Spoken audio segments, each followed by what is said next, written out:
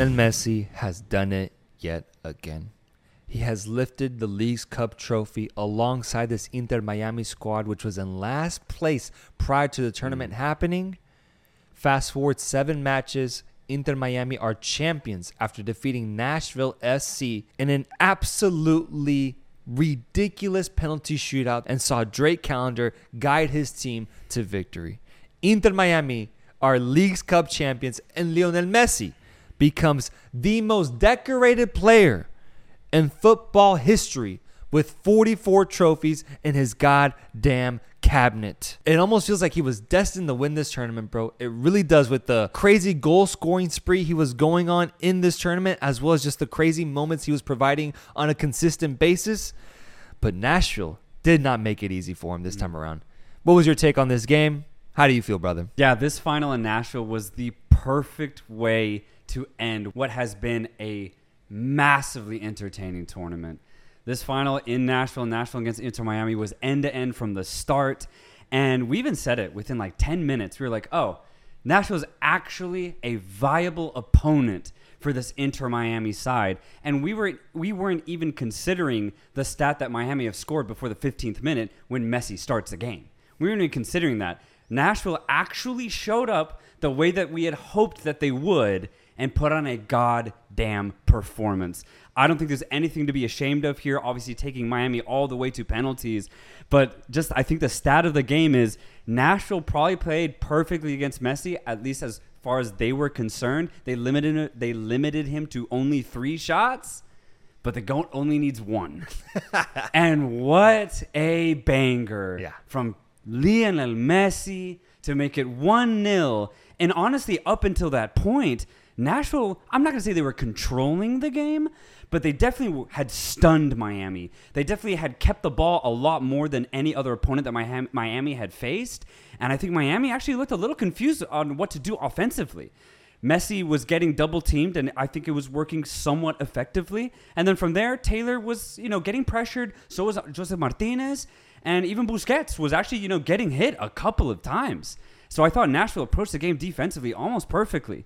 But, dude, how about that goal, man? How do you find that space, bro? Yeah. How do you find that space, man? And at that moment, I was like, dude, this is what we've been seeing all tournament long, man. Low-key, after that FC Dallas game, I was like, honestly, I don't know if anybody can beat them. We approached every game hoping that they could match up against them. I think Philadelphia was one of them, but we always had thought, like, look, if Messi can beat any team the way that they're beating them like they did Dallas, man, I don't think they're truly beatable. Nashville tried their darndest, bro. They really did. But it was just another, in a weird way, even though it's only been a month, a vintage Miami performance, man, where there's always going to be a chance that they score. Yeah. Truly, I really do wonder when is going to be their first game where they do not score and Messi's on the pitch for, 90 minutes. Yeah. I wonder when that game is going to be, because that'll be a landmark for that defense, whoever faces them, bro. But yeah, I mean, after that, it was just still continual end-to-end. Nashville, especially in that second half, pressing even harder, just going gung-ho offensively, and they finally get, off of a set piece, a goal to equalize through Fafa Picault. I think completely deserved at that point. Nashville, Miami 1-1.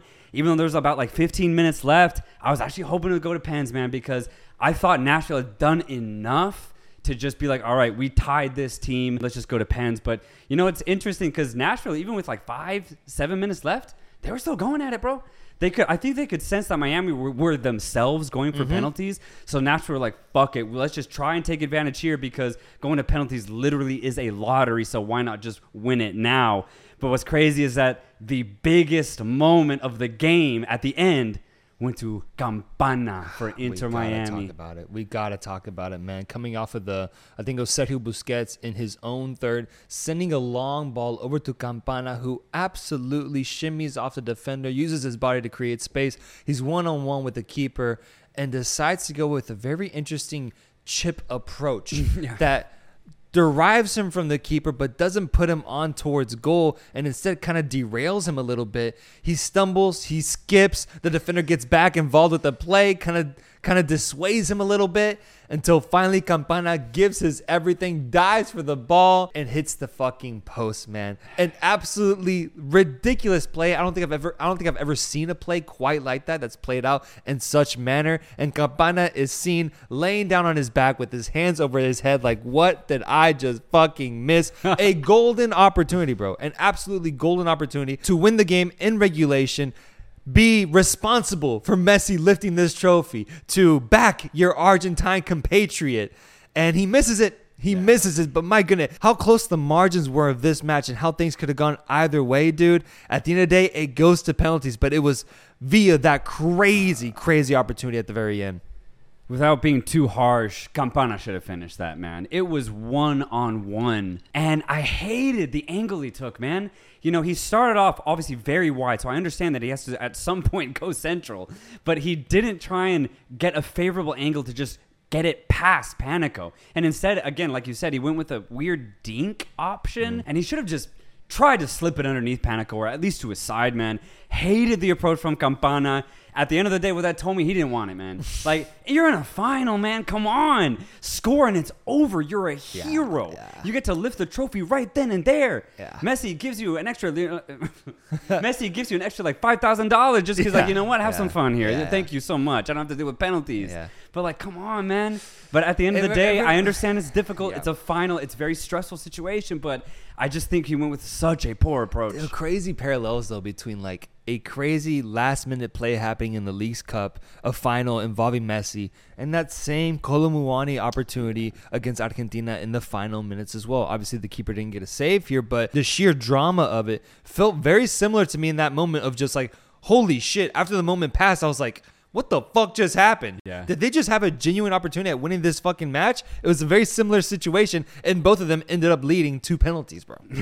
Dude, I had the exact same kind of revelation in the sense that, like, that singular play that we saw with Campana and Panico, that is so resemblant of this entire Leagues Cup, man. We've seen some crazy, wacky shit, truly. Yeah. It has been a bizarre, but in the most entertaining and positive ways of a tournament that I've, seen in a while. Excluding the World Cup, this Leagues Cup has just been pure chaos. Entertainment and pure chaos. It's like college basketball, bro. I keep coming back to it. It's like March Madness. It's just absolutely fucking chaotic, and it makes for some of the wildest moments. I wish we could have seen a highlight reel at the end of this tournament, just kind of culminating and bringing in all these crazy opportunities because, bro, we saw bangers after bangers after bangers. We saw amazing goalkeeping saves. We saw incredible own goals. Jesus Christ, Farfan leading the fucking Puskas for own goals. Good Lord, this FC Dallas kid that scored the own goal against Messi. Jesus Christ, ridiculous. Fouls, red cards, everything, bro. This tournament has had everything outside of the controversy, outside of the things that people talk about in the media. I think as a whole, this tournament was a success, bro, because like Campana's opportunity, we just got incredible TV overall for an entire month straight, and it just made for crazy chaos and drama, man. Absolute chaos.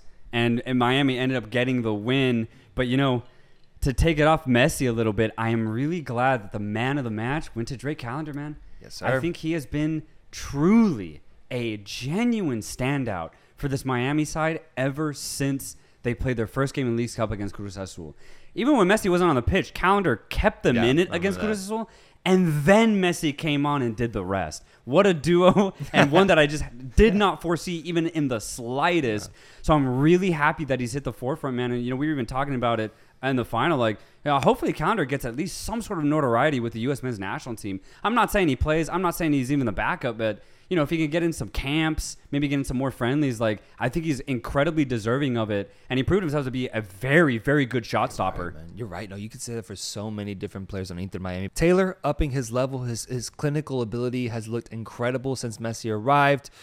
Defensively, I think Kamal Miller and what's the name of the guy that accompanies him? Kritsov. Looking great out there, man. Honestly, that whole defensive line was great. Kremashki has been playing incredible ball ever since Messi arrived. Joseph Martinez kind of finally finding his form after the injury he experienced this last year, finally getting back into that rhythm and providing really good minutes for this Miami team. Even Campana at points was looking solid and positive, bro. Yeah. And lastly, a guy like DeAndre Yedlin, who at one point captained this Inter Miami side. And I don't know if you saw, but and I'll fast forward a little bit. Once Inter Miami won the trophy and they went to celebrate and lift it, Messi actually handed the trophy over to Yedlin first because he wanted the team captain, the prior team captain before his arrival, to lift the trophy and celebrate alongside this Inter Miami squad. I think all in all, the whole team stepped up like no other in a very unexpected way, and it really does make me wonder, dude, how would this team have performed if Messi and the Barca squad and gang had never arrived? Is it truly credited to what Messi's arrival and impact does to this team, bro? Because I think the Barcelona Bandidos had a genuine impact on this team and brought them all up to a level that sees them lift the Leagues Cup tournament at the end of the day. And just to kind of piggyback off of what you're saying, Taylor was absolutely incredible. I want to focus in on Kramaski very quickly.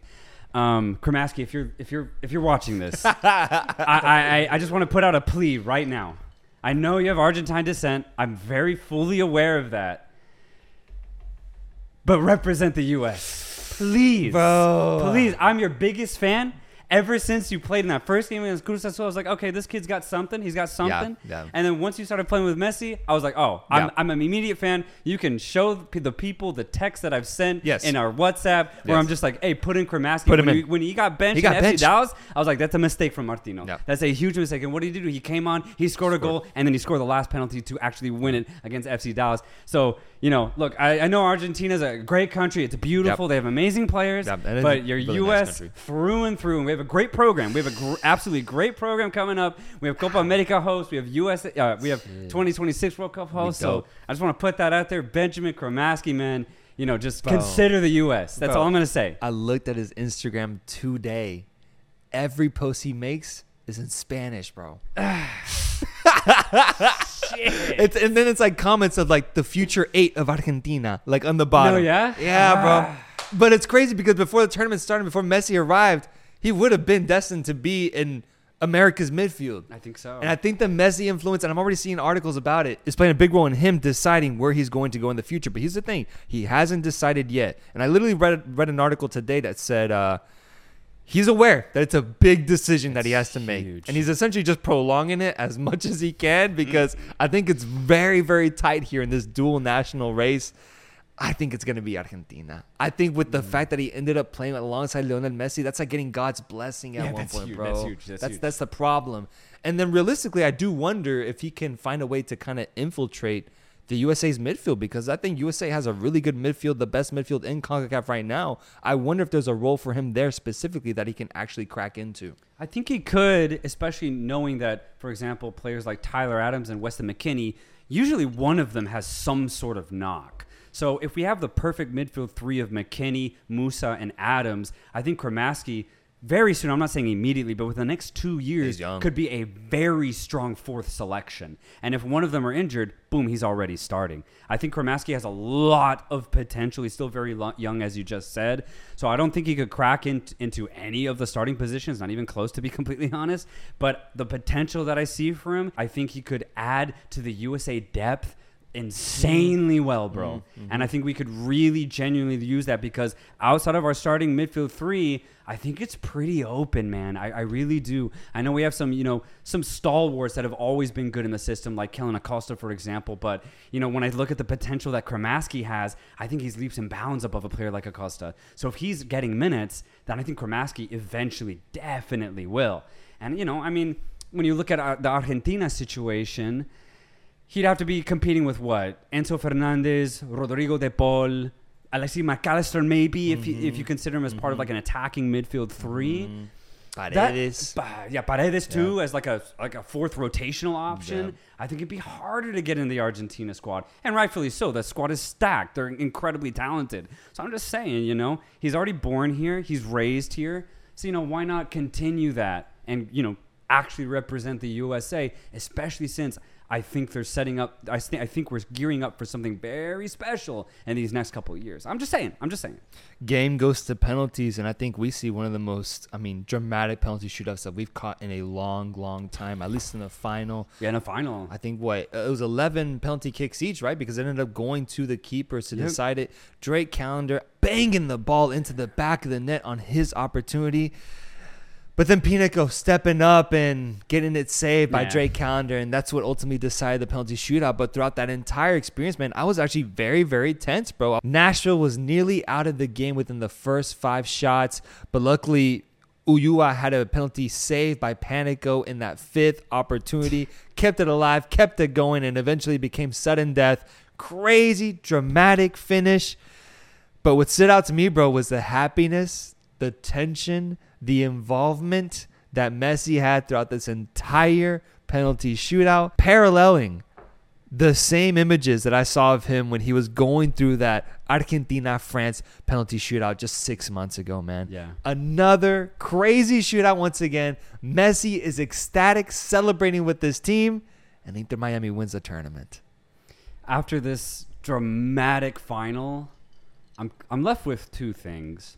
One, and it's been a theme that has gone on since the World Cup, it's how inevitable Lionel Messi is.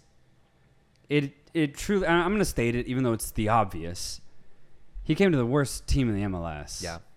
And And then he just won a tournament where every single MLS team and Liga MX team was involved. He just won it. It's crazy. Yeah. It's crazy. And that game against Cruz Azul was the perfect way to foreshadow how this would end for Inter Miami. Without Messi, the first 45 minutes, they look bad, man. Cruz Azul choked on their end, and if it wasn't for Drake Callender, Cruz Azul would have had like a 2-3-0 lead or a 3-1 lead by halftime, bro. But it wasn't. You know, the Cruz Azul themselves have been struggling, so they didn't get the goals that they should have. And Messi comes on in the second half and completely changes the entire signature of that game. And that right there, you bottle it, encapsulate it. That energy has just continued on all the way to this final, ultimately winning it. And that energy has been around since Messi's entire existence when he first stepped foot on a football pitch. It's so incredibly impressive, and it just really makes me think that I'm just like, damn, dude, like, what other player could do this?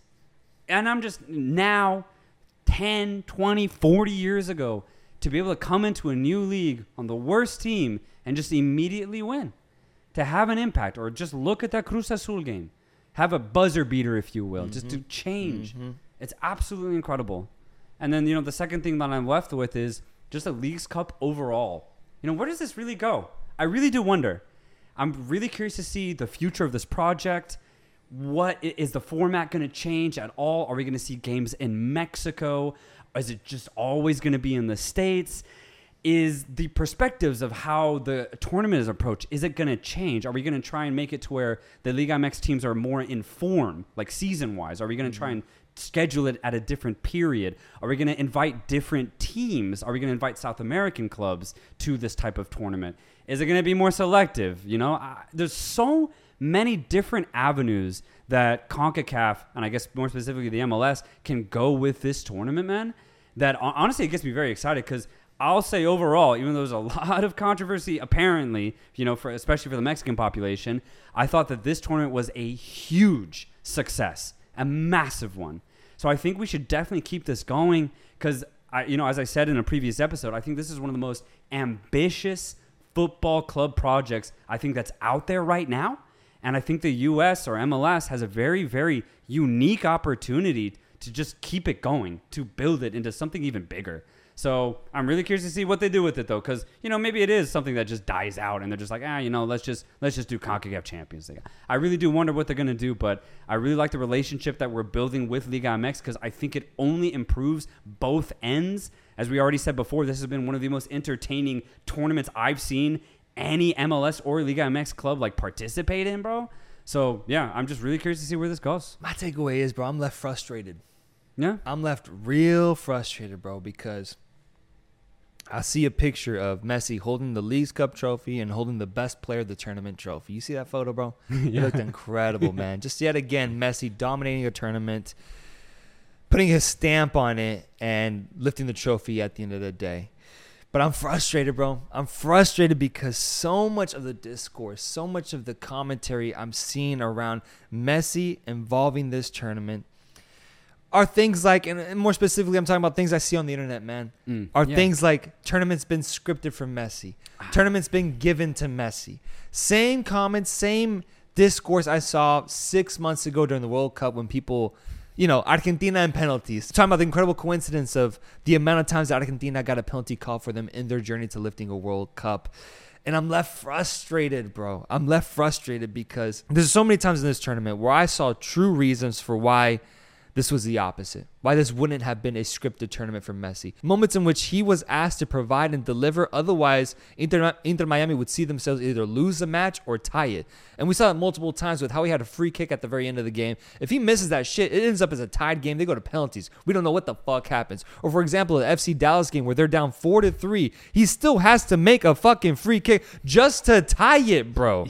Just to tie it. If he misses that, they're still down a fucking goal. The things that he's done back-to-back time. Campana missing the insane opportunity he had at the very end of the game. If this tournament was scripted for him, that shot would have gone in, bro. What the fuck are we doing risking it by going into penalties? I feel like so many times in both the World Cup and the Leagues Cup, we've seen moments where it's been true moments of genius, true moments of Messi stepping up and showing why he's deserving of the GOAT title, why he's deserving of just the credit and love that we give him on this podcast. But time and time again, I hear it be belittled by comments like scripted tournament. Oh, he was always destined to win it. The rest were in favor of him. This was all set up so Messi could win it. I've gotten to the point now where I don't get it anymore, man. In the past, I used to somewhat get it. I don't get it anymore, man. I really don't. 36 years old now, doing this at this level, bro. Crazy. Why can't people just give him his love?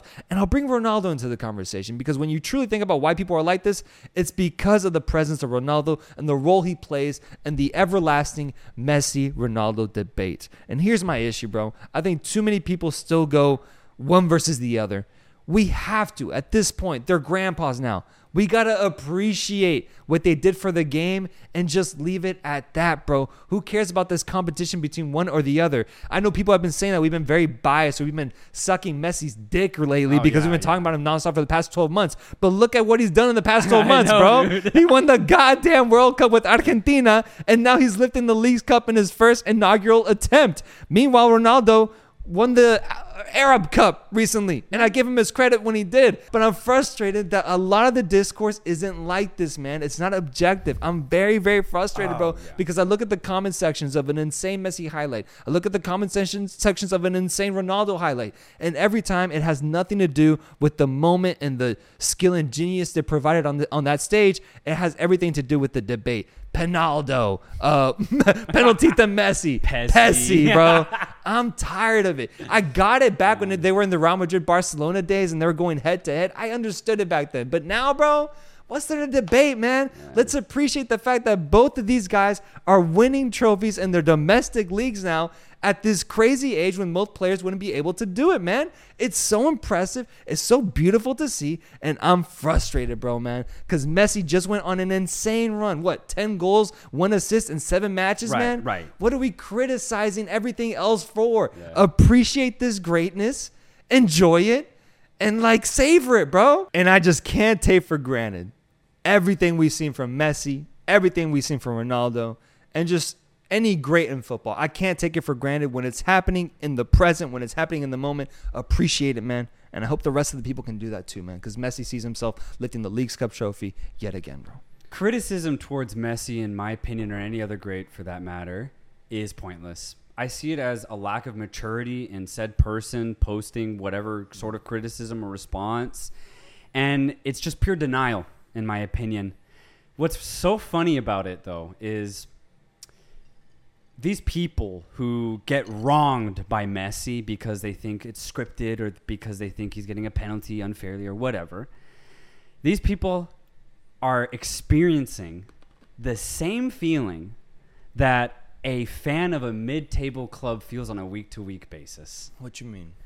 How many times has a fan of Granada, let's say, felt cheated by Barcelona, Atletico, Sociedad, Villarreal, or Madrid, right? No, a ton. A ton.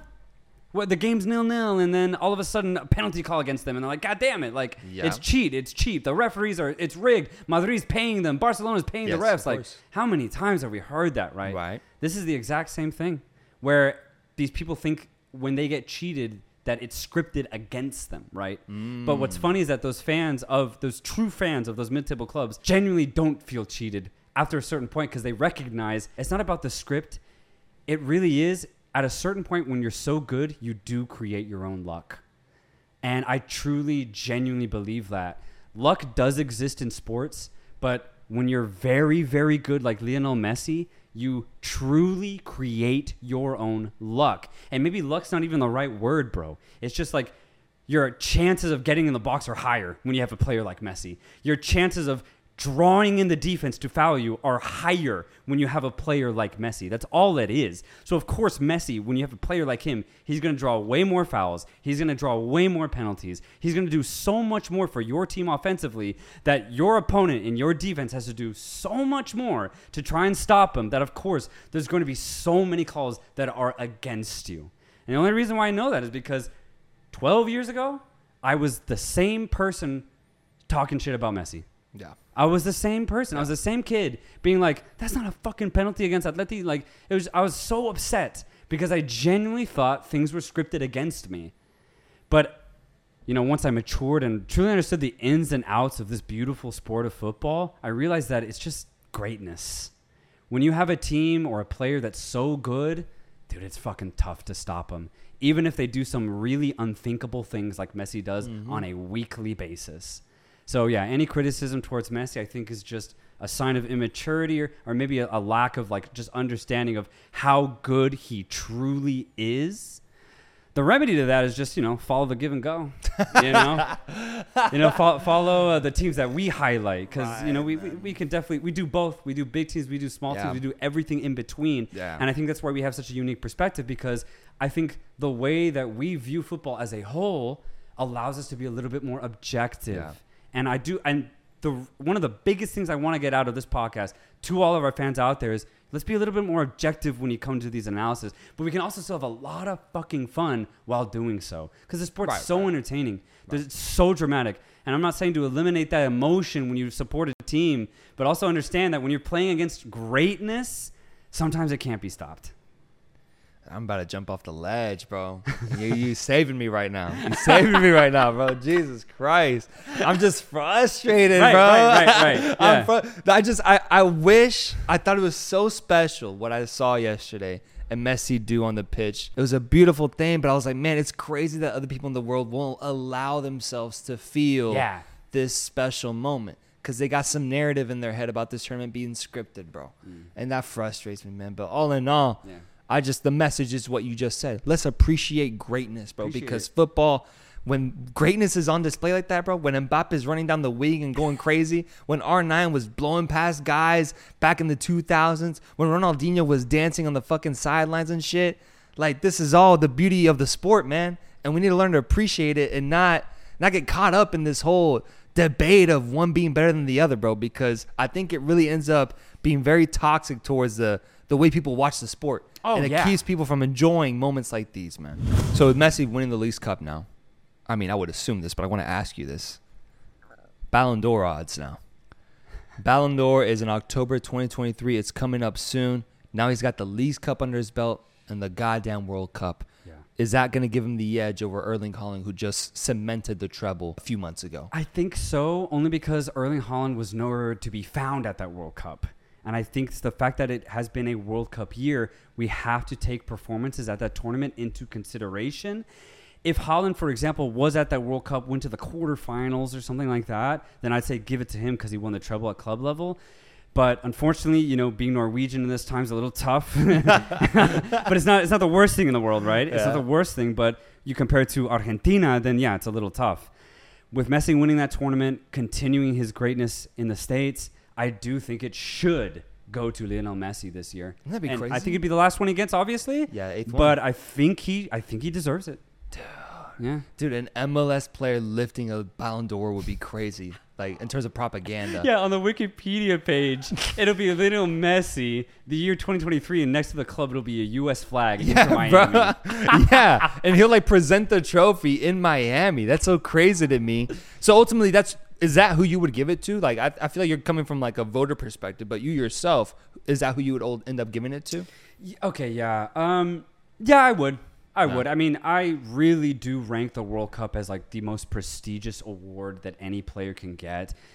And the fact that he won it and was such a prominent figure in doing so, has been equally as successful at the club level before and after that, I think it has to go to him. I really do. I think that's where I stand too. I think had Erling Haaland done this any other season in which Messi didn't participate in the World Cup, I think he would have had a genuine shot at winning it and maybe even running away with it. But the fact that Messi got away with having a pretty bad season with PSG, but ended up justifying this past year by lifting the most desired trophy in all of sports, the World Cup, and playing as the best player in that tournament, I think it's tough to argue against. And then just the cherry on top, the literal cherry on top has to be this Leagues Cup tournament and what he just did this summer. Yeah. It has to be Messi, I think, at the end of the day. Erling Haaland had a great opportunity. He's a young kid. He'll get back into his winning ways, and he'll lift his own Ballon d'Or at some point. But I do think Messi ends up lifting his 8th Ballon d'Or in his career in October. And we're gonna have to keep an eye out on that to see how that goes. Absolutely. And just to finish about Messi one more time, it just came to my head. I forgot, dude. Going into this tournament, we were talking about, Messi playing against Liga MX sides. Ultimately, they only played one in Cruz Azul. And I was so bummed because I was like, damn, like, Inter Miami, there's no way they get into the playoffs, although that's going to be interesting because now I think they have a genuine chance. And there was like, there's no way they're going to get a CONCACAF Champions League spot. But by winning it, they are in the CONCACAF Champions League next year. Wow. Yeah. Where does like South American football come into this?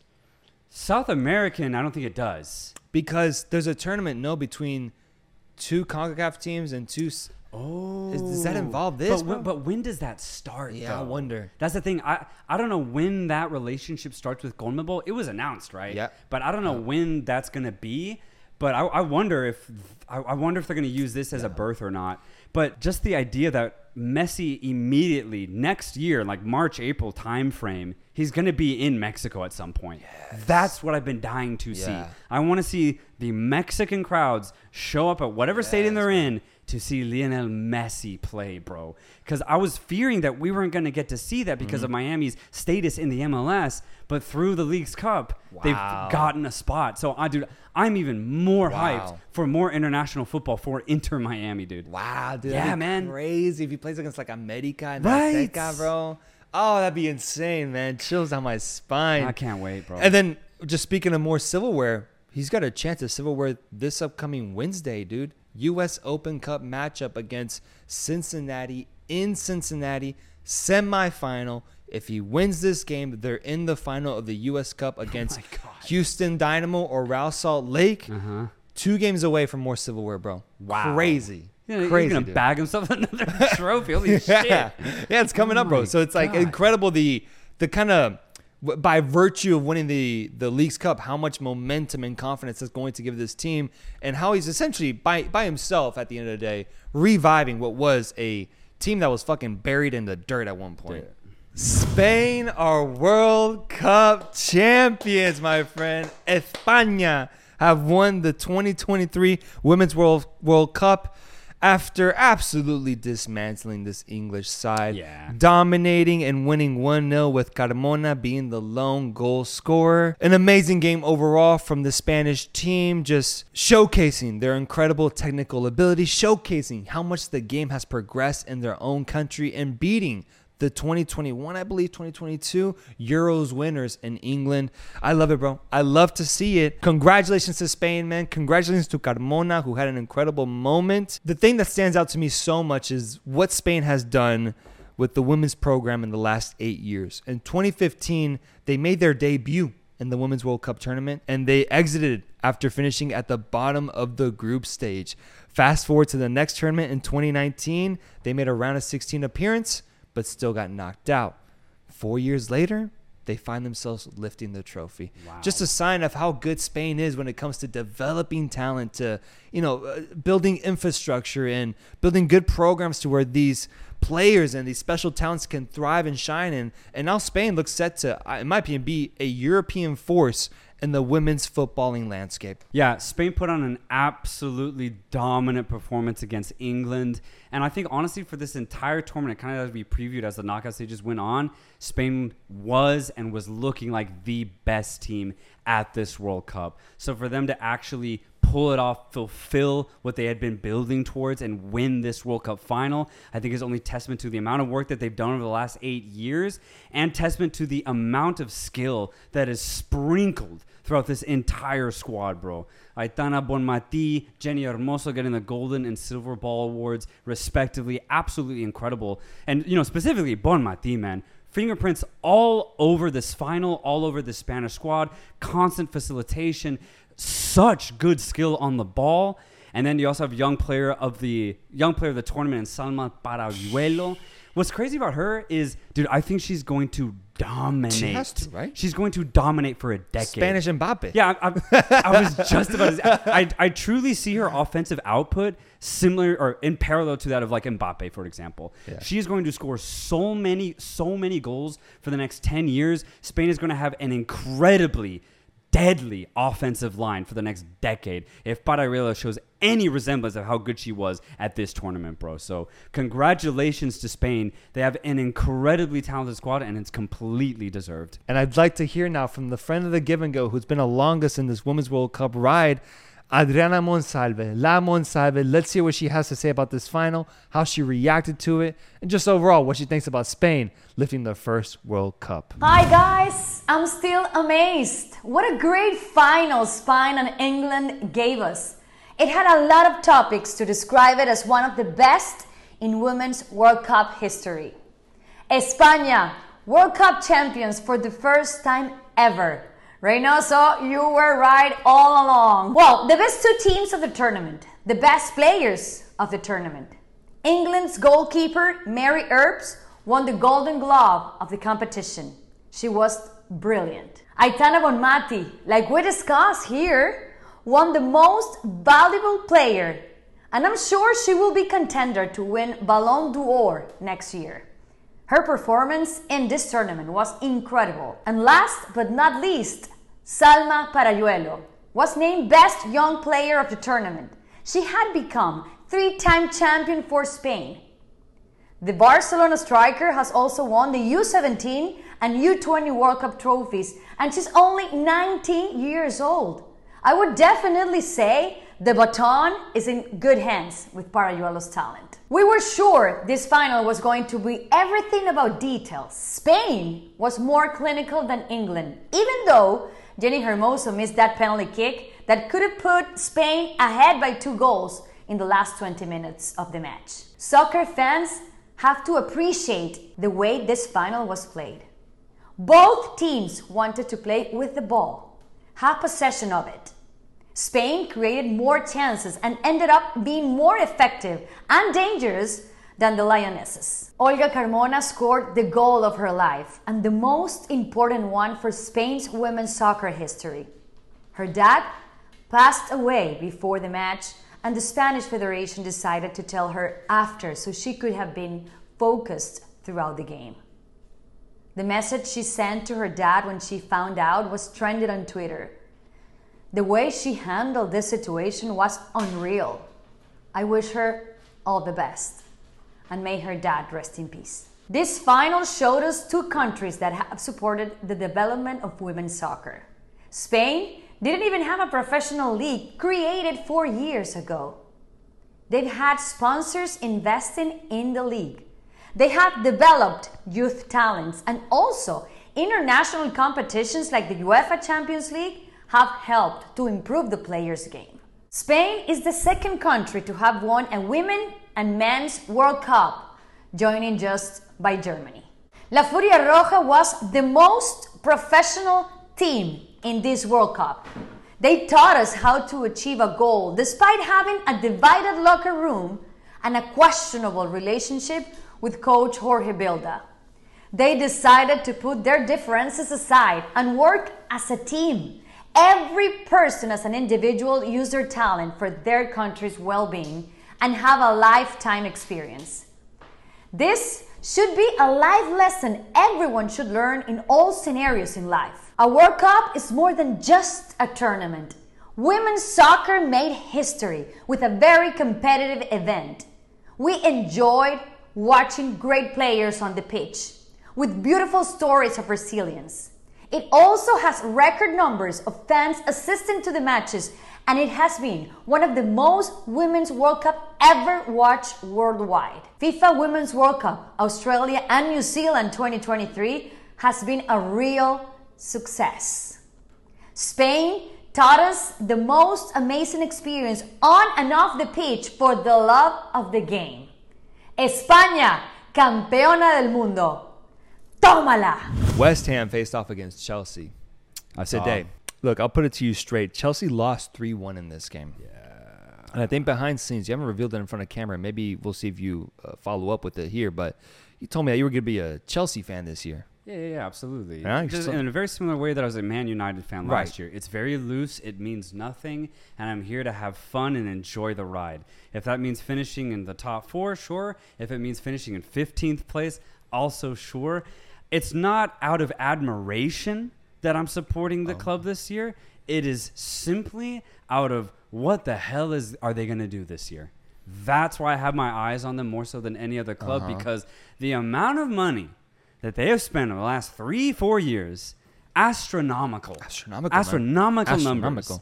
And I just want to see what they do. And if that's crash and burn or go all the way to the top, I just want to see it happen with my own eyes. So yeah, in that sense, I will be a Chelsea supporter, this year. Careful with that term, bro. Careful with that term. It's interesting because I am supporting them by watching their games, but I'm not like, let's fucking go Chelsea. I think there's a difference there. I don't know what I am then. Yeah. We'll have a hybrid, bro. We'll have to think of a hybrid title There's a here. word that we need to create. I'm interested in what they're doing, but not out of love. Well, they're starting off on a terribly bad foot, bro. Terribly, man. They're en route for a crash and burn journey here because they lose 3-1 away from home against West Ham. The only reason I was interested in this Chelsea game is because of my Liverpool bias. And if you don't remember, Liverpool was wronged, betrayed, and bamboozled just recently by Ecuadorian Moises Caicedo. And what he did to us by showing us one face, but then turning around and showing us the other, bro. A very devilish move he did in the transfer window, choosing to go to Chelsea for a record-breaking 115 million euros. He had an absolute disastrous debut. Top 5 worst debuts I've ever seen in my goddamn life, because here are the numbers, bro.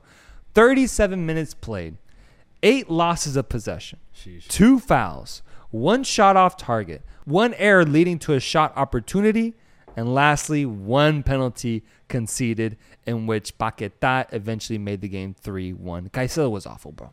He was awful, and I could not stop smiling throughout this entire fucking performance, man. An abysmal game that I saw from him, an abysmal start to his Chelsea tenure. I'm not saying he's going to end up being bad because that's very unlikely, man. He's probably going to be very, very good for this squad, but from an outside perspective, it's very nice to see a Chelsea team that has spent every cent available to them end up still finding ways to underwhelm in the league and unable to buy themselves 3 points. I hate it, dude. I hate what Chelsea are doing in these last 4 transfer windows because it doesn't seem right. It doesn't seem fair. They are expanding this football bubble that is visible from space, bro. Shit's about to pop, and Chelsea's a big reason for it, bro. Every single, like you said, they've bought 3 players over $100 million. What does that even mean anymore? It obviously doesn't mean points, because they weren't able to turn it around last year. And this year, it looks like there's still a lot of work left to be done. But I think it's why we both in our predictions didn't really have Chelsea up there, not in the top 4 at least. So I think this is the reality. Chelsea have a lot of quality, but is any of it planned? Is any of it thought out from a strategy perspective? Pochettino has an incredible task to make it work, but it really is just, how much does this player cost? Yeah. How hot he is on the market? Oh, he's hot, then we're buying him. Yeah. It's stupid. I hate that, man. And I hate it. And looking at the player perspective, truly, I don't even know why you would come here, because if you don't put on a stellar performance for the entire season, you will be labeled as a bust. You will, just because of the sheer numbers that you cost. So why would you do that? If you could just go to Liverpool, be a part of a very specific project, and have leeway to actually fail a little bit, I don't understand it. And I think that just really tells you the power of money in today's society, because that is the only reason why people are going to Chelsea, because they're getting that fat stack. Yeah, I think someone commented about how happy Chukwuemeka was to score his lone goal for Chelsea today. They're like, what a special moment for the lad, 19 years old, scoring his goal. And someone commented, it's like, of course he's going to be happy. He has 10 other $30 million expense signings competing for that same fucking position. The man needs to score, otherwise he's going to be sent to the fucking youth squad, dude. Yeah. It's crazy how much depth they have and how misaligned all of it is, dude, because I don't have a problem with spending big personally. I really don't mind that. I know a lot of people talk about oil money and talk about where the funds come from. Yeah. I ultimately don't have a problem with that. I have a problem if you're being wasteful with that money, man. Like a Man City team or even a Liverpool team that's been so effective about where they put their money, buying players that end up panning out, buying players that are worth that price tag and provide that level of performance week in, week out. With Chelsea, I don't see that, man. I see players that have been hyped up to a crazy degree that suddenly have price tags over 80 million euros. They get bought because of that hype and then end up underwhelming. And I think we're going to see a lot of examples of that this upcoming season. Yes, they're going to win games. Yes, they're going to have really good moments. But all in all, my prediction for Chelsea, I think, was like 7th or 8th place. And that's exactly where I see them ending, because I think a lot of what works against them is this method that they've had in the transfer window and how they go about buying players. Let's go to Spain, man. Okay. Let's go to Spain and let's stay there for a little bit. Oh, shit. Let's stay there for a while. Okay. And I want to start off with Atletico Madrid. Yes. My one and only true love in this world. Bro. And, off screen, we've talked about them just very briefly. And I think you kind of got onto the energy that I had, that it's not the most positive energy toward this club now, right? You kind of felt that, right? Yeah. Okay. Just want to make sure that's clear. We played today against Real Betis in Sevilla, and nothing happened. Mm-mm. For 90 whole minutes, nothing happened. No. But I'm not surprised. And I'll get into that in a second. But just to finish up what any analysis could be done about this game, it was hot. Neither Betis or Atletico looked like they wanted to win it. I think at the end of the day, either side was very happy with a point because neither side risked anything else. So, yeah, it was a very boring game.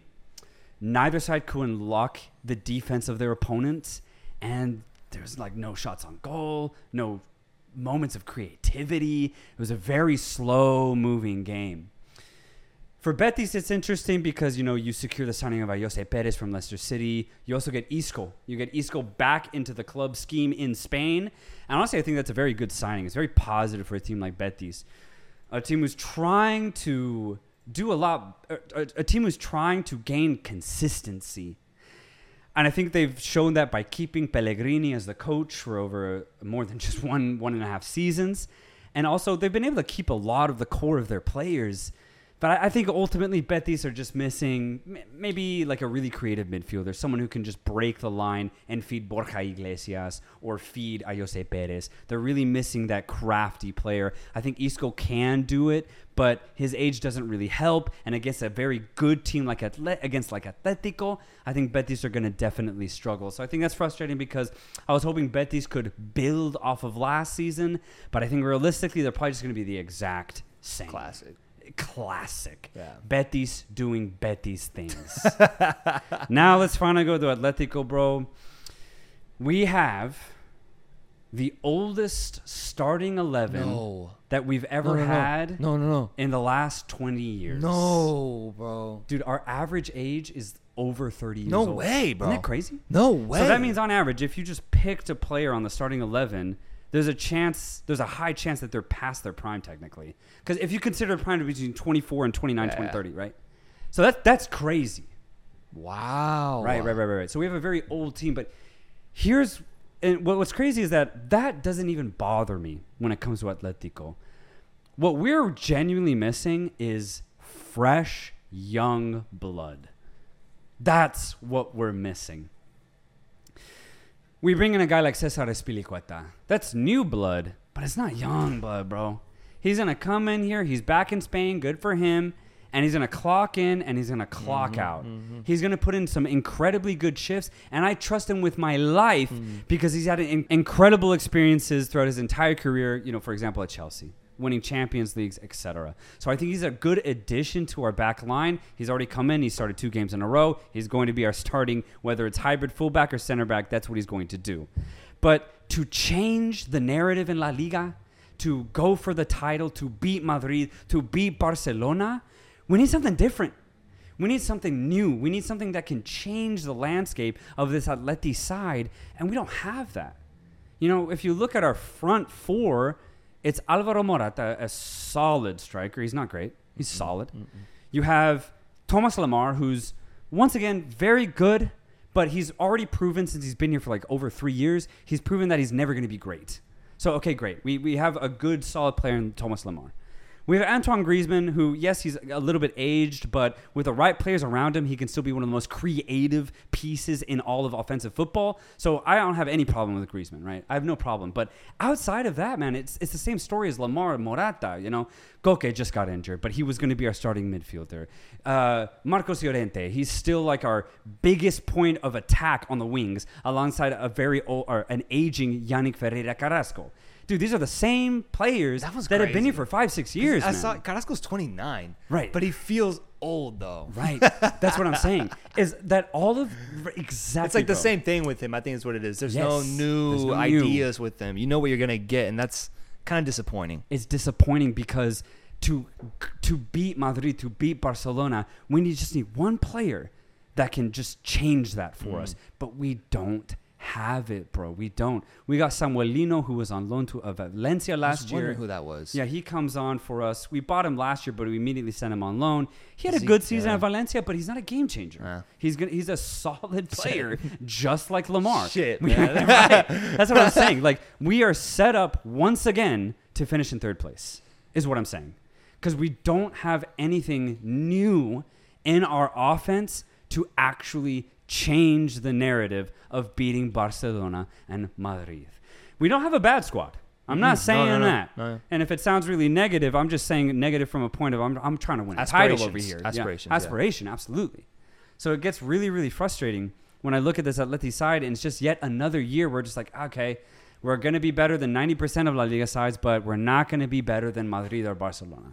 We're just not. Well, is that... I do wonder from an Atleti perspective. I remember one time we talked about if Simeone should get fired, and you said no, as long as we essentially continue to get ourselves in top 4, he deserves to be here. Is there, I guess, any sort of positivity that comes from finishing top 4 consistently for you? Or should it always be to aim for a title because of the talent that you do have and the money that you know that you can spend? Where do Atleti fans stand on that? Like, is it a club that's okay finishing in 3rd and seeing an achievement in that? Or is it a club that thinks they deserve a lot more? Shit. So the way that I see it is the team that we have right now, the 11, including all of the bench players that can be in rotation, the way that I see it is... 3rd place should be expected, but I'm not expecting anything else. Why I'm frustrated is because I think we're only missing 1 or 2 other players. And if we had those players, we could go for the title. And an example is if Joao Felix had turned out to be the player that we thought he would have been, we would have won last year and we would win this year too. We're that close to having a complete squad. Because Felix was supposed to be like the next Griezmann, for example, as far as goal-scoring output, right? If you see the way that he's played over the last 3 seasons, you'll see that, you know, the kid doesn't score more than 6 goals. Yeah. So he's essentially non-effective. James Bond, 007. And nothing 7 more. goals a year. Exactly. Spoiled brat. But we paid over 100 million. We paid over 100 million for a player like that. Bro. 120. Exactly. But if he had worked out and scored 20 goals a season, then we would have the best playmaker in La Liga with Antoine Griezmann. We would have then had the best winger/forward in Joao Felix. And then we would have had a very good Alvaro Morata to pair with him, and then a very solid Thomas Lemar to pair with him. And I trust our backline. You know, Savic is good. We now have a Cesar Spilicueta, and we still have Jan Oblak between the sticks. That's a good back line. All we're missing is true creativity / genuine 20-goal output in our offense. We don't have it, bro. We just don't even have it close. Morata is going to do the best that he can, but Depay, Griezmann, Lamar, they're not going to score that much for us. It's not in their DNA at this point. So we're very close to having a very complete team. That's why I'm a little frustrated, because all it takes is getting the right pieces, getting the right players. But I'll be honest, I don't know if Atletico's looking at that right now as a club. As an organization, I don't know if we're looking at the next big piece to go for a title. I genuinely think that as a club, we're just trying to stay in the Champions League. I think so. I think that's it. Bro, look at the signings they made. Even like a guy like Suyuncu, it's all defensive. It's like all defensive, where it's like safe signings and Aspilicueta. I didn't see a single signing this offseason that like got me off my seat. Exactly. I wonder what's going to come from this Joao Felix situation. If he gets sold, do they do anything with that money? Right. What does selling him even look like? Him leaving the club? I wonder if they... I don't know. I wonder how they'll go. I wonder how Atleti will approach life post Joao Felix, given that he was the most expensive signing in club history. Yeah, all I'm hoping for is that we invest that money, but knowing Atletico, the way we do things, we invest it slowly, right? So I do think that we'll get players, but it's just not going to be quick. It's going to be like 2 years from now, I can see y'all making a big move for someone. Right. We'll get like maybe a player or two that'll be solid next year, and then maybe the next offseason we'll look to get like a big signing. We move slowly in Atletico, at least in that part of Madrid.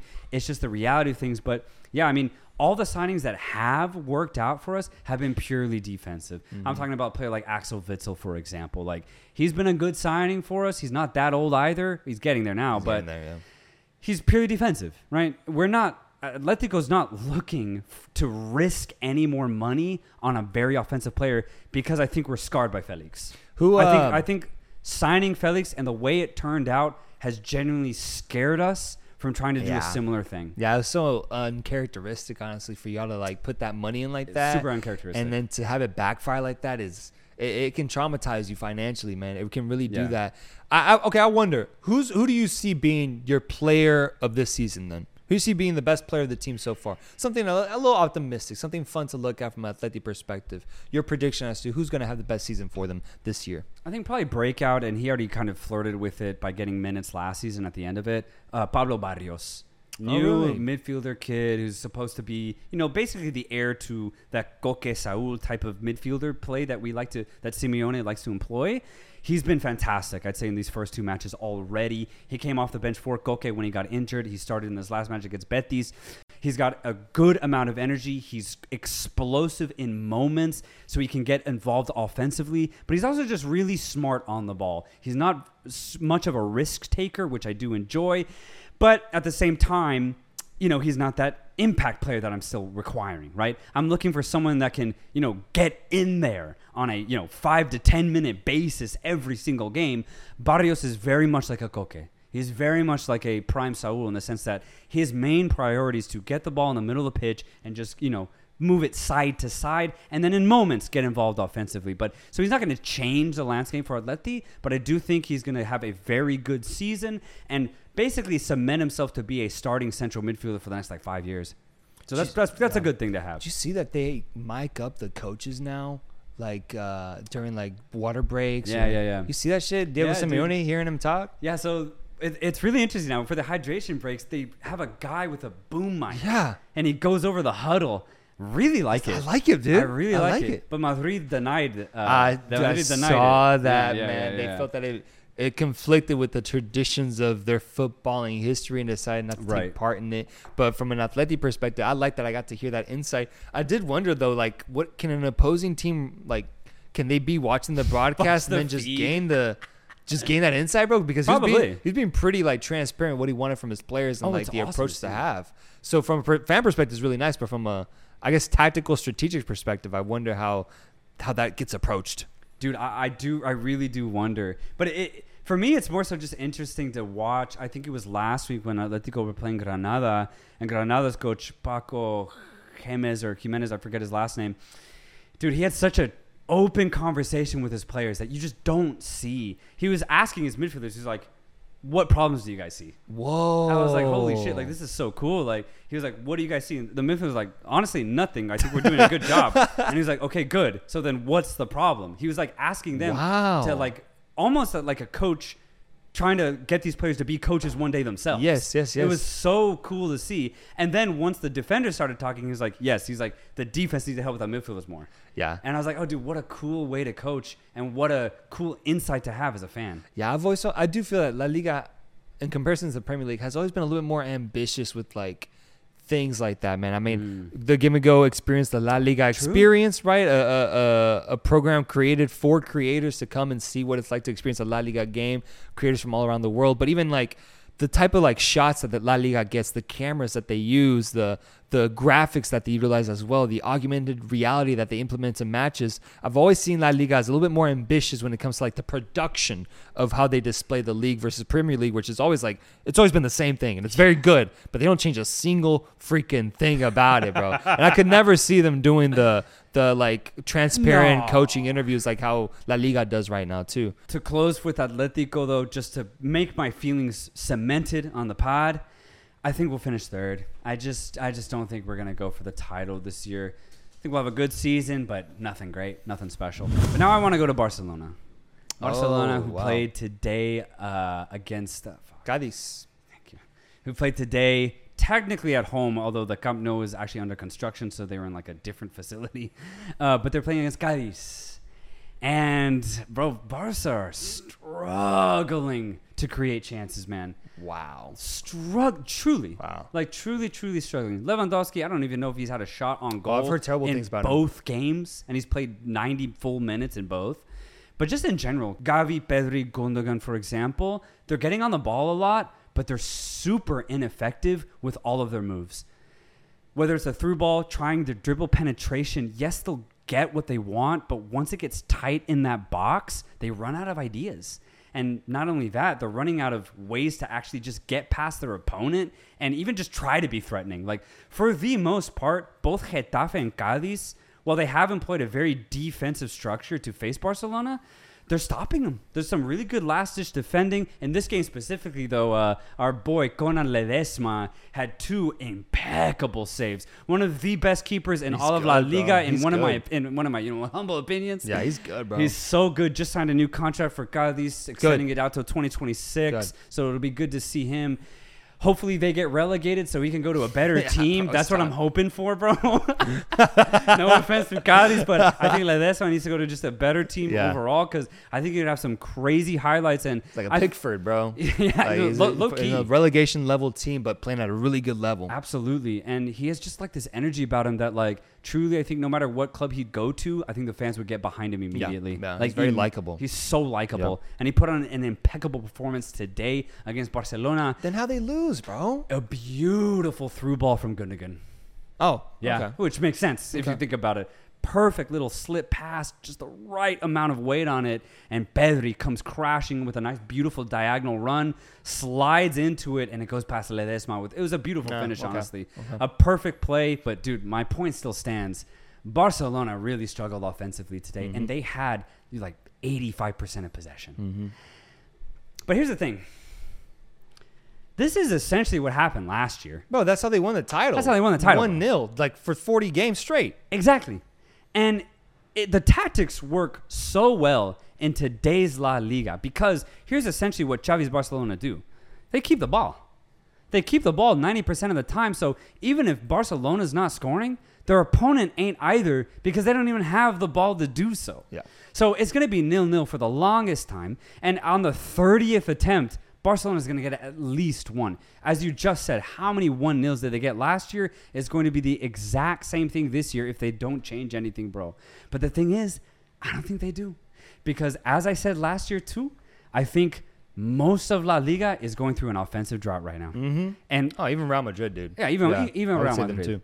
And I just talked about Atleti. Our biggest weakness is our offense, and for Cádiz especially, bro, because dude, they had 2 one-on-one opportunities with Ter Stegen, 2, and both of them were fluffed. Yeah, especially the first one with Roger going right up against Ter Stegen, ends up trying to chip it over him, but I was like, oh, dude, not the right move. Like, Terrible decision, terrible control. Should have gone up 1-0 in that moment.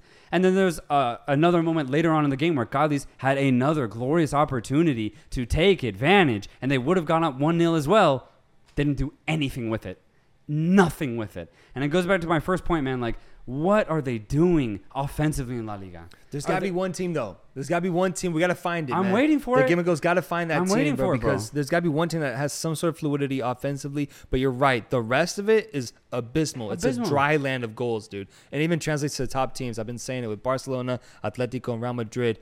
Even Madrid, missing Benzema now, the way that we've seen them go about scoring their goals, although they have won both their games, it's a general sign of how much La Liga has slowed down in the offensive department, man. There's barely any people employed right now in that department, bro. It's an empty fucking staff, man. So, yeah, to finish, man, I think Barcelona have a very good chance of defending their title, but it's for those reasons. It's not going to be that Barcelona's electric offensively. It's going to be because their midfield is probably the best midfield in the league. Maybe Madrid can rival it because of Bellingham.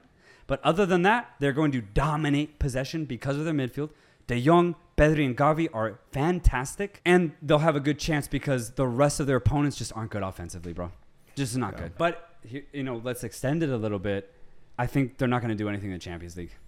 It's going to be the same thing, bro. I think they'll be good in Spain, but only in Spain. Yeah, they're going to have to change a lot to be truly threatening against the giants in Italy, Germany, and England. What are your thoughts on Yamal? Yamal. Yeah. Yeah. What, he's like 16? 16 years old. Yeah. Sounds like he counters the ideas that it sounds like he counters the ideas that you've been presenting offensively. Very happy, very eager to penetrate the wings, very happy-go-lucky type of attitude. He's got a little bit of that youngster magic to him right now. Mm-hmm. He's shown some promise in preseason games, and I saw a little bit of highlights in this game. He had some a few couple successful dribbles in the box. What do you think overall? Is this kid enough to do something for this Barcelona side to reignite them offensively? Oh, I think Yamal's fantastic, man. Him and Balde, the left back for Barcelona, I thought were outstanding today, actually, against Cádiz. They were the two bright spots specifically. But here's my problem with both of those players, of Yamal and Balde, let's just say. As you just said, excellent off the dribble, so eager to penetrate. But I see them both as very similar to Vinny Jr. in his first year at Madrid. So talented, so penetrative, but not efficient, right? I think Yamal's going to have a big learning curve this year and maybe even the next year to figure out himself and how to use his talents to be efficient. I think he's going to have some crazy highlights this season. Yeah. I think he's going to take players one-on-one, and he's going to get past them the majority of the time. But I think when it comes to that final ball or that final finish, I think he's going to be lacking. And that's not even a criticism. It's just he's so good, but he's so young, bro. I think all it's going to take is time for Yamal to be truly effective. But it goes back to my first point. I think Barcelona are still missing something like that, right? They have talent, but they don't have effectiveness. And I think a player like Yamal literally cements that notion. Yeah, I think in the Champions League we're going to see it be exposed, I think, a lot. I do agree with you on that point. I do see them having a very similar experience, getting knocked out, potentially going to Europa League. If they do make it out of their group stage, then I think it's a different Barcelona side that we'll see, because I do think that if they can make it out, if they can kind of get past those demons that they've been going through these past few years, not really thriving on the European stage, then maybe we'll see a Barcelona team that is able to step up and compete with these top teams. But for now, what I've heard about Barcelona, what I've seen, the players that they have signed, I'm just not that impressed, bro. I'm not that impressed ultimately. Even with a guy like Gundogan, who I really do love, I don't think he's enough to push them over the edge in Europe against these top teams. I think everything European-wise for Barcelona rides on the group stage they get put into. If they get another tough group where it's like Inter and Bayern, they're done. They're not going to get through it. But if they get like a favorable one, then I think they could have the talent to get through. And at that point, in a round of 16 stage, maybe Barcelona do something good. But if they're playing against like a Bayern or a City, I think they'll be done. But yeah, the top teams, I don't see it. I just don't see it. I don't see it for them. I don't see it. But then to finish our stay in Spain, bro, Madrid, let's just go ahead Sure. and continue to talk about the big teams in Spain. They played against Almeria in what ended up being a really entertaining match, end-to-end at times, with Almeria just going at Madrid, getting an early goal with a beautiful in-stride header from Robertone, the Argentine. And Almeria looked so good in that moment. Yeah. And even after that, they got really unlucky to get equalized by Jude Bellingham in what was a weird call. Very weird goal overall, though. The whole ricochet with Bellingham and the defender, but he takes advantage. He improvises very well. It's 1-1. And then, honestly, after that point, I thought Almeria did well to at least give everything that they could against Madrid. But for the most part, I think Madrid settled the game down in their own way, took advantage of Almeria in their moments, and looked very, very good. They got a nice 3-1 win, even though it was tricky at moments. But I think that's the type of trajectory that Madrid are on this entire season. I think they're going to be a little inconsistent, but the talent that they have, I think is going to be is going to be enough to rival Barca, to go for the title. In the league, yeah. In the league, 100%. I get worried, bro, because I looked at Bellingham's stats after 2 games, bro. He's had 2 man-of-the-match performances, and he has 3 goals and an assist in 2 fucking matches. And for as happy as I am about him, you know how much I love Jude Bellingham. This pod knows how much I love this guy. Right. My favorite youngster in world football right now. Yeah. For as much as I love the guy, I almost feel like Real Madrid needs him to play like that to be successful, bro. Oh, like yes. they're like, yes, he's playing at a stellar level, but if he doesn't do that, I don't know how effective they'd be offensively and in winning these matches, because that game did get very tight, and it was Jude Bellingham who scored the second goal, I believe, to cut the tie and give them the lead. And likewise in that first game, I think he scored the first goal against Athletic Bilbao. He did. Yeah, he was the first one to score against Athletic Bilbao as well. He's so important for this team, and they've got an absolute gem in him, but I've been saying this already since before the season started. I'm concerned about Real Madrid and their offensive capabilities, missing a guy like Benzema and putting a lot of responsibility on 2 incredibly effective wingers. Can wingers carry this team to a La Liga title? I wonder, because systematically, formation-wise, strategy-wise, I don't think I ever really seen something like this succeed at this level.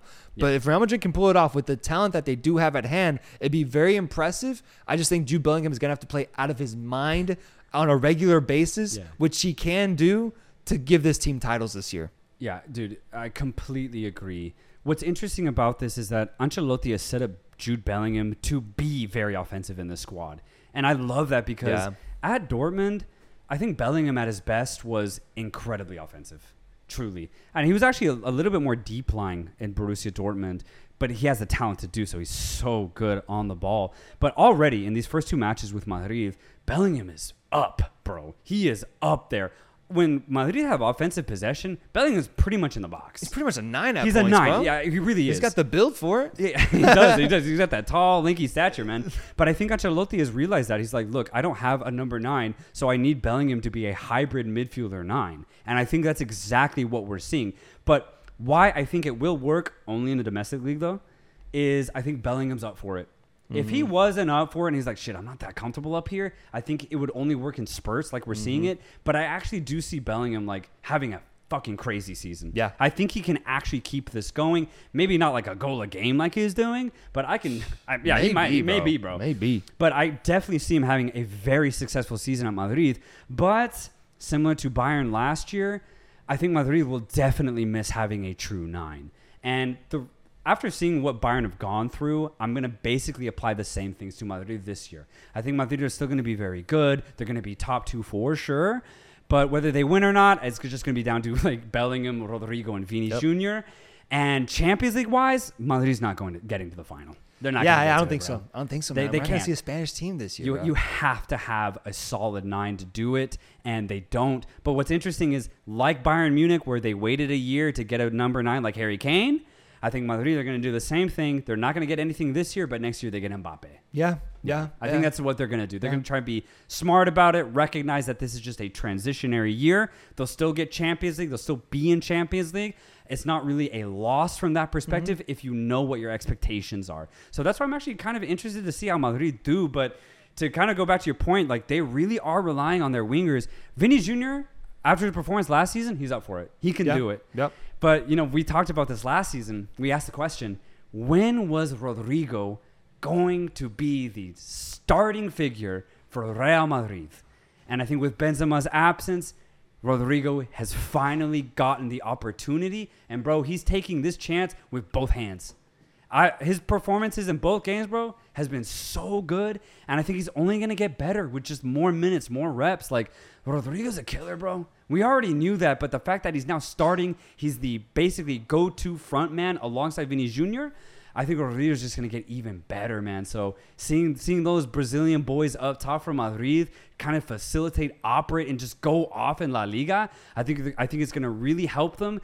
I think it's going to really help their chemistry for next year when they do get a player like Mbappe. Wait, okay, so then submit your vote. Where do you stand? Who wins the title this year? Right, so it's a little confusing. This is tough. This is tough because I think similar to Manchester City, Barcelona might have a good recipe on winning La Liga. And it goes back to my point of they keep the ball a lot better than Madrid do. And eventually, they will get at least one goal. Whereas Madrid, it's more like they'll get 2 or 3 goals, but they commit so many guys forward that they definitely get caught at the back. They definitely do. So, I don't know. Does Madrid have a better defense or does Barcelona have a better game plan? That's the question.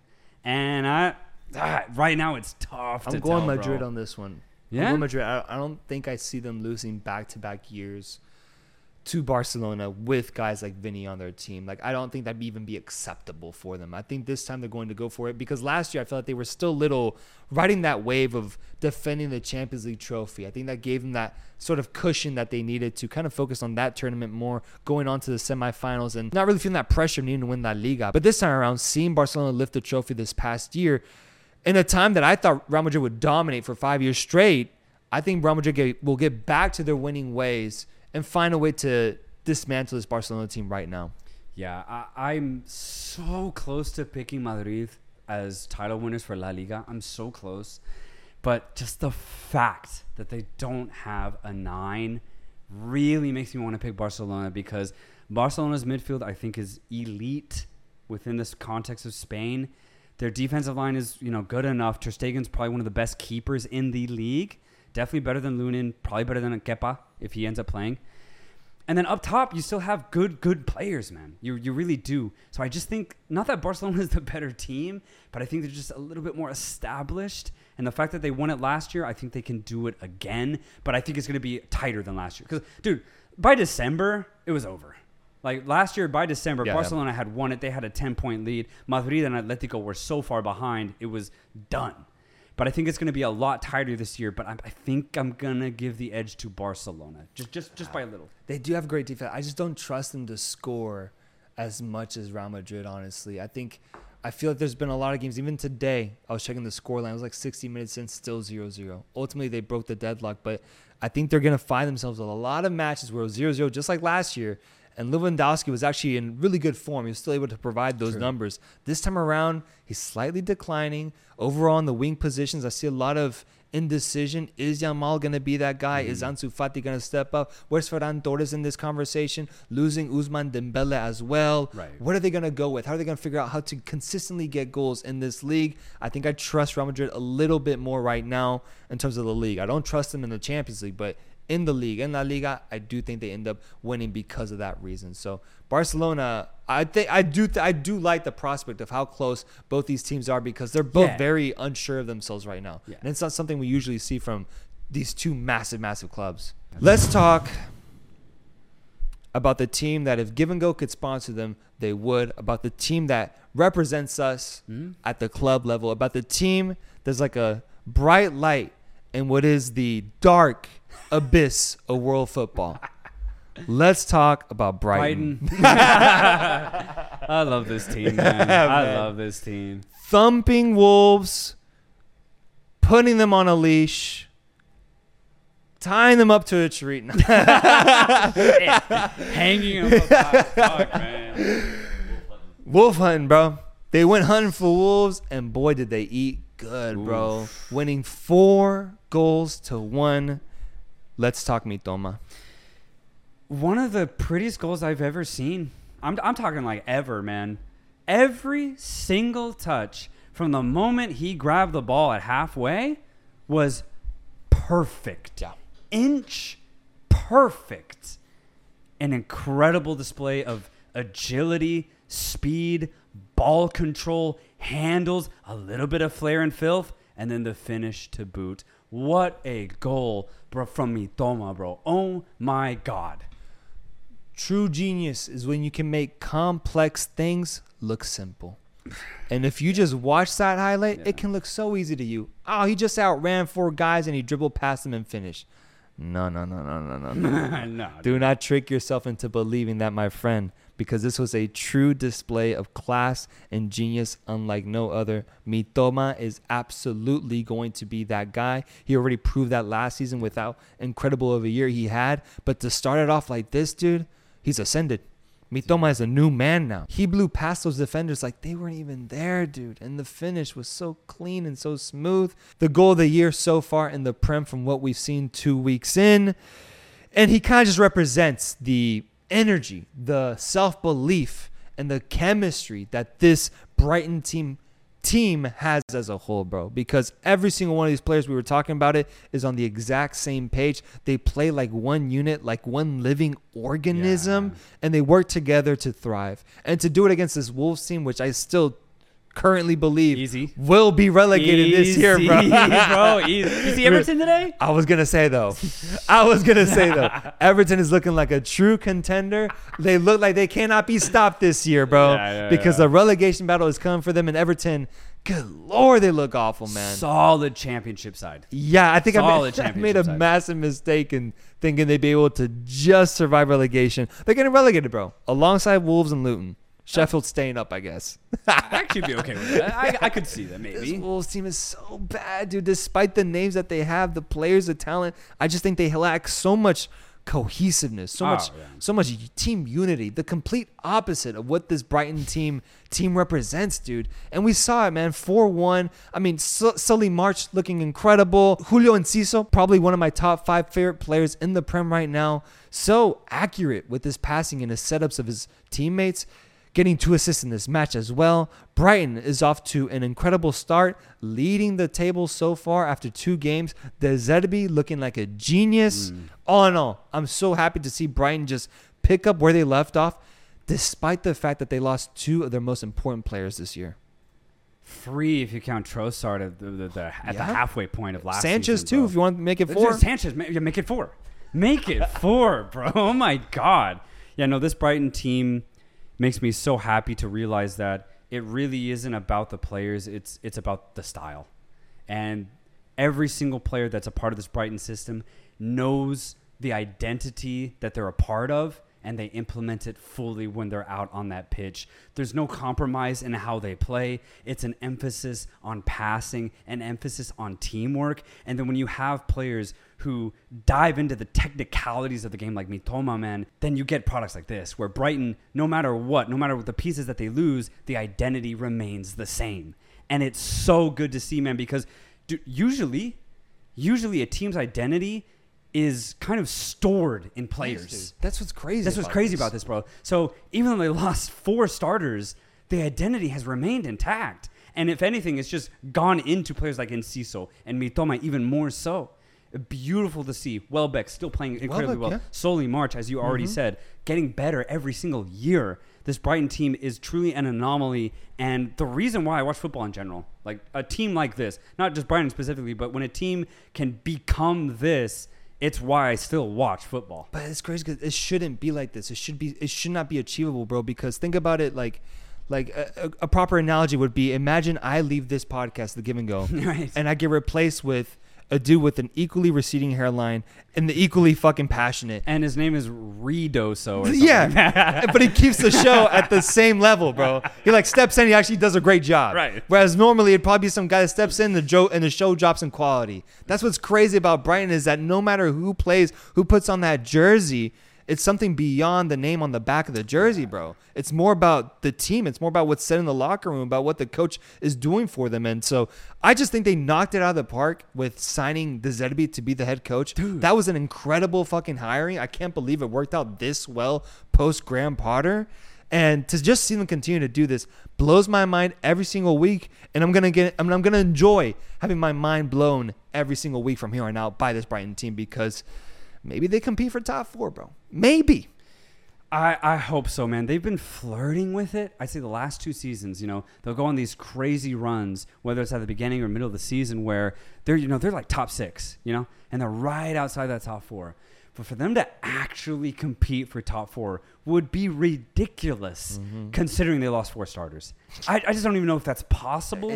But if they get even remotely close, my God, they'd have to go down as one of the most like well-crafted or well-thought-out clubs like ever. Yeah. Like the fact that they've been able to maintain this level of play is just astounding, bro. It doesn't honestly make sense. The last game I want to talk about is a team that has not been well thought out, that has not been planning their decisions very well, that has been very questionable in the transfer market, and a team that I tried to warn you about, bro. I tried to tell you that their signings were not going to be good this year, that I was questionable, that I was hesitant as to what they were doing this summer. And that team is Manchester United, man. Manchester United so far off to a very, very disappointing start, losing to a very fiery Tottenham side that beat them 2-0 at home. Mason Mount, 15 passes completed in 75 minutes. 15 passes, bro. 15 passes, bro. I think he's out of position, though. I don't think Well, he's... yes, of course he is. But my whole point is that I don't think there is a position for him at Manchester United. Right. They didn't need this. They didn't need him, bro. I agree with that. I'm not disagreeing with that. Yeah, okay. It I seems like you're agree with defending him like he's your boy or something, No, bro. I'm just saying, of course he's going to play bad if he's not accustomed or even comfortable in the system.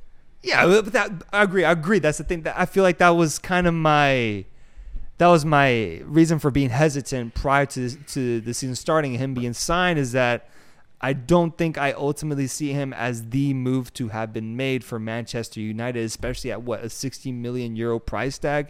To spend that much amount of money on a guy that truly isn't even needed in this midfield. They try to put him in that defensive midfield pivot alongside Casemiro, which has never been his position. I think Mason Mount thrives when he's in a more attacking type of role in which he can feed, which he can distribute, and can even score goals, as we saw in his best season with Chelsea. What he's doing right now is just not productive towards a team success or even himself, man, because he went off the pitch angry at himself. Like he just couldn't figure out the puzzle that was being thrown at him. And it makes sense, man. They're asking him to do something that he cannot do.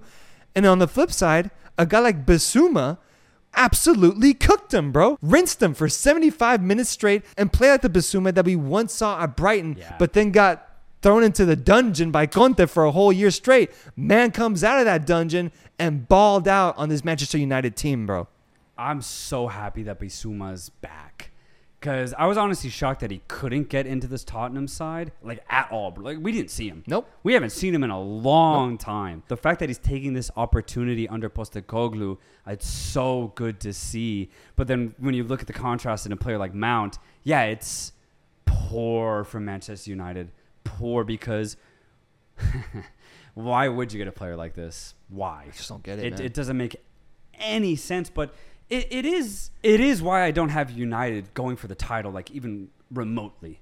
Because even they're signing like Højlund, even though, yes, he's injured, he's 20. What's he going to do? Come into the Prem and score 20 goals? Yeah. There's no way. There's absolutely no way, especially since he didn't do the same thing in Italy. There's absolutely no way. So United really wasted a lot of money if they were trying to win the title this year or next. But that's the thing. That's why I'm not really bothered by this, because I think United have set themselves up for top 5, top 4 max finish, bro. Like, they're not going to go for the title. Yeah. That's guaranteed. For sure. But you're saying, what, they're going to finish like 8th, 7th? Well, my whole take on it was that they're not making top 4. Right. I don't think this is a top 4 team. I never think they do, but they always are. You put them in 4th, no, in your Premier League predictions, yeah? Because of that. Yeah. I never think they are, but they always pull it off. But obviously, it's early. It's very early, but the signs that I'm seeing right now, how Ten Hag has approached this team so far, the same starting lineup back-to-back times, I don't know if I see so far the remedies for how this team ends up becoming a top 4 side.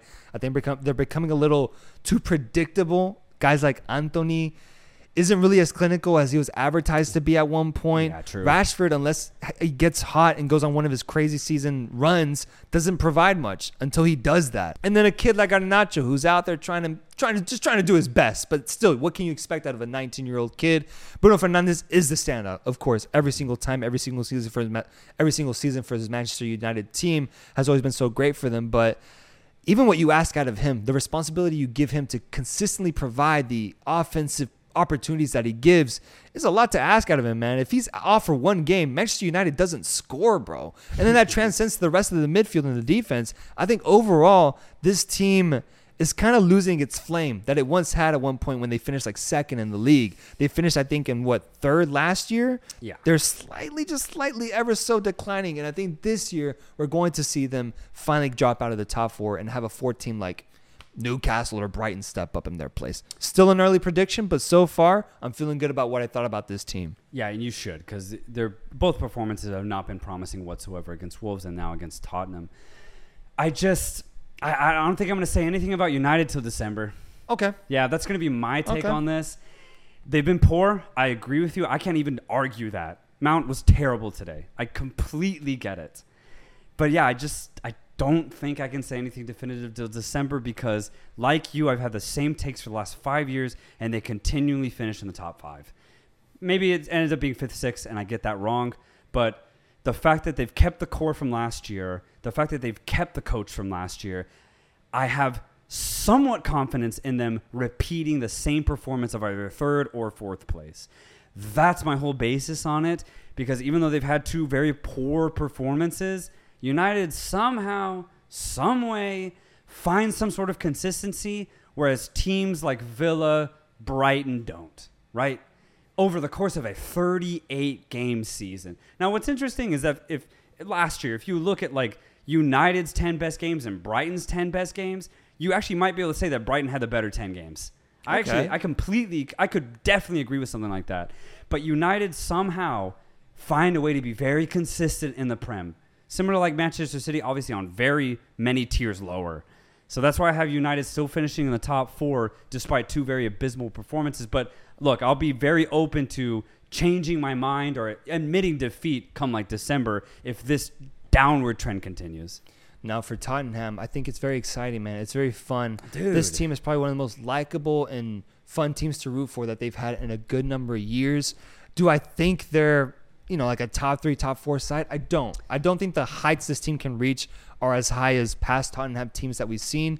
But in terms of just what a fan would want out of this squad and how a team plays and the chemistry and the style of play that's being approached, I think Tottenham is onto something really cool here, something very, very appealing for once, bro, especially with a guy like James Maddison, who I highlighted in the transfer window market. I absolutely love this signing, bro. I love what he does for this team. I love the responsibility they've given him. So many times I saw him receive the ball in his own third, carry the ball out, get past a guy or two, and then sling the ball out so they can push the offense forward. And then a guy like Heung-min Son receiving the captain's armband, it's nice to see because he really seems to kind of step up to that and be the guy to lead what is a pretty young Tottenham side now. Yeah. We're seeing a lot of different pieces in this team come together to form what I believe to be a very intriguing squad. If you're a Tottenham fan, this must feel like a breath of fresh air for once after seeing how long they committed to the Harry Kane project. Mm-hmm. Harry Kane leaves, goes to Bayern.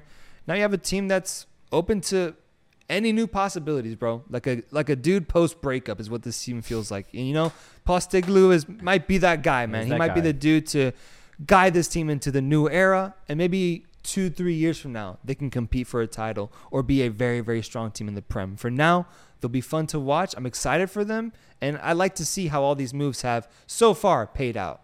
Tottenham have had 2 very good performances. I know they got a draw, I believe, in their first match, but I think the identity that Postecoglou is creating looks so promising, man, because I think one word that I'll use, and you kind of already alluded to it, they seem so much more proactive. Like whether it's off the ball and they have a very high line, eager to get the ball back. I haven't really seen that from a Tottenham side, be that active defensively. And then when you look at the players that they have, Pedro Porro's come into the side last year, cementing himself as a starting right back. And I think having that experience now going into this squad under Postecoglou, I think he has a lot better understanding of the skill that he has at display. He can go up and down that flank. But you can say that about so many other Tottenham players where offensively they look so much more fluid or open to the idea of just being creative and maybe not relying on a player like Kane. So in a weird way, I think Kane's absence has actually opened them up. But what's interesting is that I thought it would do the opposite. I thought it would actually make them kind of close up and not be as creative because they wouldn't have the mentality of like, oh, who do we go to for goals? But, when you honestly look at the squad, they still have Kulusevski, Richarlison hopefully can actually find better form than he did last year with Kane's absence. And maybe he's playing more in his natural position now with Kane gone. And then you have obviously James Maddison right underneath Richarlison, Heung-min Son, Kulusevski, as I already said, I think there's a lot of creativity and a lot of fluidity that Tottenham now have that maybe they haven't had in years prior. So Tottenham got something interesting going on. I don't think they'll figure it fully out this year, but if they have a good season this year, Postecoglou keeps his job, and they get maybe another offensive piece next year, hey, maybe we're talking Champions League very soon. I do know for one thing, I said it in the Premier League predictions, and I'll say it now. They're finishing on top of Chelsea, bro. Oh, yeah. Which is so disappointing for Chelsea, bro. So if you're a true Chelsea fan, man, it's so far.